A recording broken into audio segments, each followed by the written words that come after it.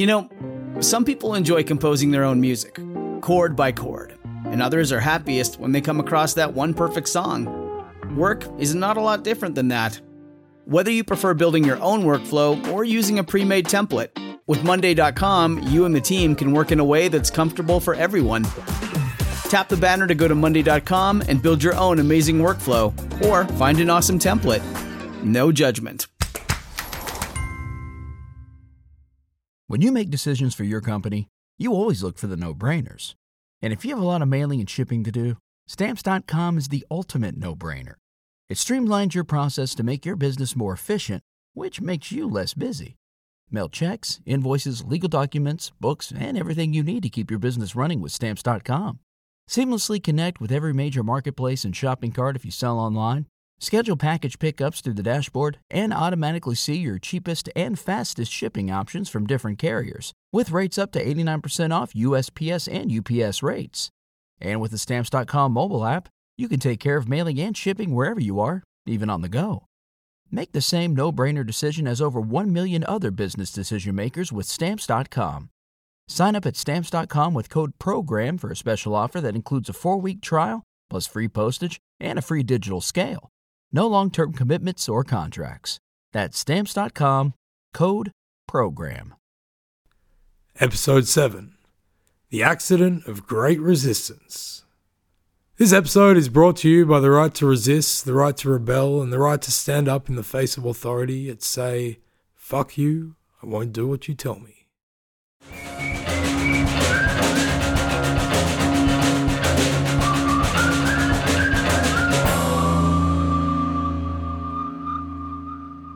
Luther actually sent the 95 Theses to Albert of Brandenburg, the Archbishop of Mainz, who was trying to pay back his debt to the Fugger family by, selling indulgences in his land. Nailing theses to the door of the church, it was actually a legitimate thing to do, as that was how one started an academic discourse within the university circle of academics in Wittenberg. There is a chance that Luther did later do this, but it is more symbolically rebellious as a story than it would have been in actuality. In fact, Hendricks suggests that had he not sent the theses to Albert, but merely introduced it to the Wittenberg scholastic community by nailing it to the door of the church, then, quote, the issue might have remained academic and not raised hackles in Mainz or Rome, end quote. But did Luther intend for the drastic consequences of his action? Probably not. Here's Hendricks again. Quote, the 95 Theses were not a battle cry, but neither were they a benign suggestion for reform. End quote. Luther must have understood that there would be ramifications, as he could only reconcile his internal struggle by dismissing that which had become normalized and established for hundreds of years. So what did Albert, the Archbishop of Mainz, encounter when he actually opened Luther's missive? The Theses made 3 main points. The first was that it objected against the money being used to building a church in Rome. Probably the most scandalous of all the Theses was number 86, in which Luther wrote, quote, why does the Pope, whose wealth today is greater than the richest Crassus, build the Basilica of St. Peter with the money of the poor, rather than with his own money, end quote. The second point was that he questioned and denied the authority of the Pope over purgatory, asking why the Pope would not just release everyone from purgatory if he was so able. And finally, he said it was cheating the welfare of the sinner to make them think that buying an indulgence could ever come close to compensating for true contrition. People would think they were saved when they were anything but. So that essentially lit the fuse, but it was a long, slow burn. The Vatican was awfully slow to respond, several years, in fact, before they responded with anything of what you would consider substance. There are so many factors beyond the man himself to explain why he succeeded in such impact where many others before him had failed. One, probably most famously, was the advent of the printing press. Distribution in Luther's time was suddenly easy. Information could spread like a contagion. The Wittenberg academic community was vital also, really important to remember. Luther had supporters who were learned academics and theologians. He was protected within his locality because of a nurtured environment of discourse, which really stems from the Prince of the Land, the Renaissance man, Frederick the Wise. So, while the Vatican effectively twiddled its thumbs in taking charge against this defiance, Luther and his academic circle continued their work, all the while giving classes to their students who were now exposed to a radical and exciting idea. You see, implicit in Luther's later, more developed theology, any person could be a priest, as the Catholic establishment was not divinely predestined to make the rules. Luther would open up the Bible for any individual to interpret. It was not officially and demonstrably quite there yet, but the skeleton of this concept was there in his teachings at this time. He would have been developing the tangent in lectures that he gave to his students. Eventually, we're heading towards something called the Diet of Worms, which happened in 1521, and that was when Luther would defend himself as a heretic. Along the way, though, basically everyone was trying to figure out what to do across that supranational dual system of secular and ecclesiastic authority that reigned over this part of Europe. So, as Luther continued to teach, his works started to spread. They would be printed by admirers, friends, and soon they made their way across Europe. People began to talk, either for or against him. In 1518, he was invited to the Triennial Augustinian meeting in Heidelberg. He was welcomed with honor, which surprised him, because along the way he'd been warned that he would be burned as a heretic, and he is said to have feared just this happening. However, when he got there, although there were many letters read out that had been written against him, it's said that he got quite a good reception. Bainton actually remarked that, quote, "The older men did no more than shake their heads, and the younger were enthusiastic," end quote. You can smell it, can't you? It's generational change. It's coming. And despite the fact that Luther at this stage, he had reason to fear being burnt as a heretic, his attendance here can be argued to have served to further sow this seed, to nurture this seed of resistance within the generation around him. The younger men were feeding off his ideas. The main rivals of the Augustinians at the time were the Dominicans, and the Dominican order very quickly positioned themselves against Luther. They took the establishment line, and they actually ended up awarding Johann Tetzel, who had been selling these indulgences in Germany, a doctor's degree. Tetzel was famous at the time for having this little jingle, which went, "As soon as the coin in the coffer rings, a soul from purgatory springs." And it became famously attached to him, and wasn't seen to be the position of the church, but certainly something that was attached to him. And Luther was railing against it in his preachings. So Tetzel had been awarded this doctor's degree by the Dominican order, and that meant that he could publish. So he started to publish against Luther. He published a bunch of theses that refuted Luther and defended that jingle and the practice of selling indulgences. As Luther was returning from Heidelberg to Wittenberg after this conference of Augustinians, students in his hometown collected one night around 800 copies of Tetzel's work and other works against Luther. They took them to a spot in the town, put them together, and set them on fire. They created a bonfire, a book burning, a good old-fashioned book burning. So the youth had officially entered the fray, and this is key to any resistance, and especially the resistance that would unfold here. Luther was terribly embarrassed by this, but it would not be the last time that he had lost control of his resistance. Perhaps he never had control of it at all. Book burning can mean so many things, just dependent on who is committing it, right?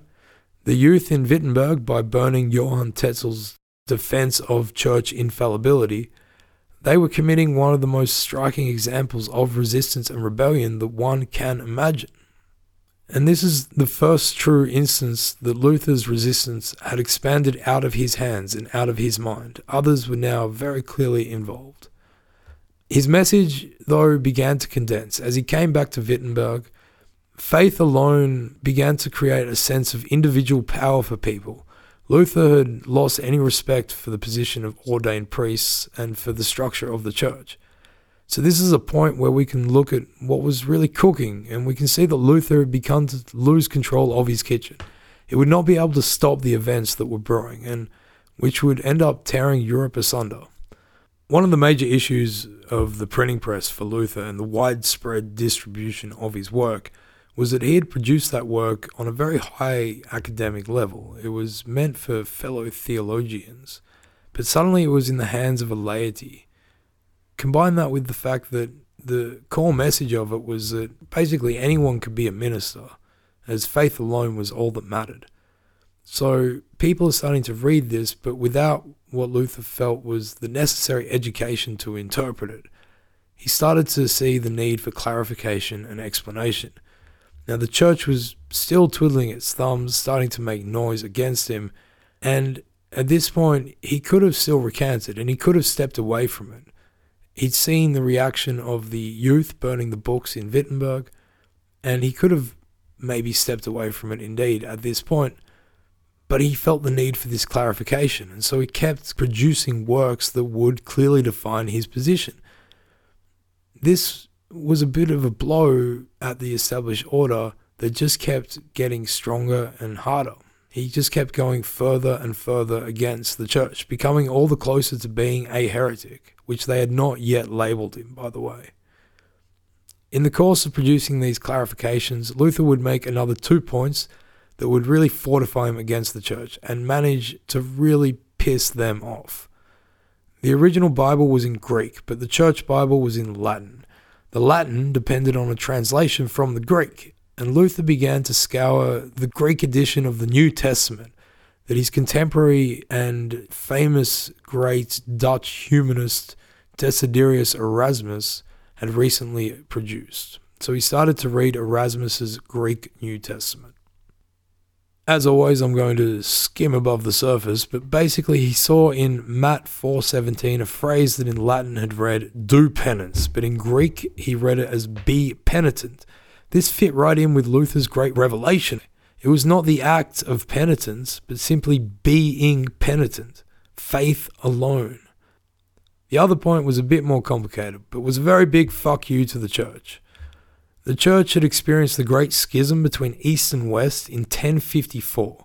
This had created the Roman Church and the Orthodox Church. Luther floated the idea that as the Roman Catholic Church, this all-powerful, divinely ordained authority, had not held such primacy prior to the schism, their authority was actually a result of historical development, of human development, rather than because of divine decision. So he was only just suggesting this idea, but it was challenging the primacy of the church. And he would build upon this very, very quickly. And by this stage, having said these 2 points, it was definitely too late for Luther to ever go back. By now, and because of this, he was banned from preaching. But fuck you, he said, in my mind. I won't do what you tell me. He continued to preach. He ignored the ban. And I'm sure that Luther had no real idea where this was heading, but he knew that he had gone on a path that he couldn't go back from now. Almost certainly he must have greatly feared for his fate, which if you had been betting on at this stage, the greatest probability would have been dying by being burnt publicly. But he was following his own logic, and he began to deny the Pope's power over purgatory, and he began to deny it over other people's souls. Of his ban, he said it only affected the man-made church, which he had now reasoned had not been given primacy through divine decision. And so it did not affect his relationship with God. Faith alone was all that mattered to Luther. He spoke against bishops and ministers who would excommunicate someone, which is what they were threatening to do to him, over money matters, which is what he saw the matter of indulgences. And he was saying that bishops and ministers who did this should be disobeyed. The church still had not officially labelled Luther a heretic, but they began to fire back. A Dominican friar called Sylvester Prierius attacked Luther and threatened him as a heretic. Luther compared this to the way that Johann Tetzel had attacked him. Tetzel, remember, was the one selling indulgences in Germany.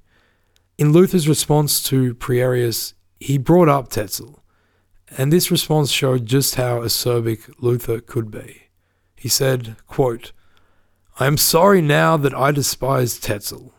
Ridiculous as he was more acute than you. You cite no scripture, you give no reasons. Like an insidious devil, you pervert the scriptures. You say that the church consists virtually in the Pope.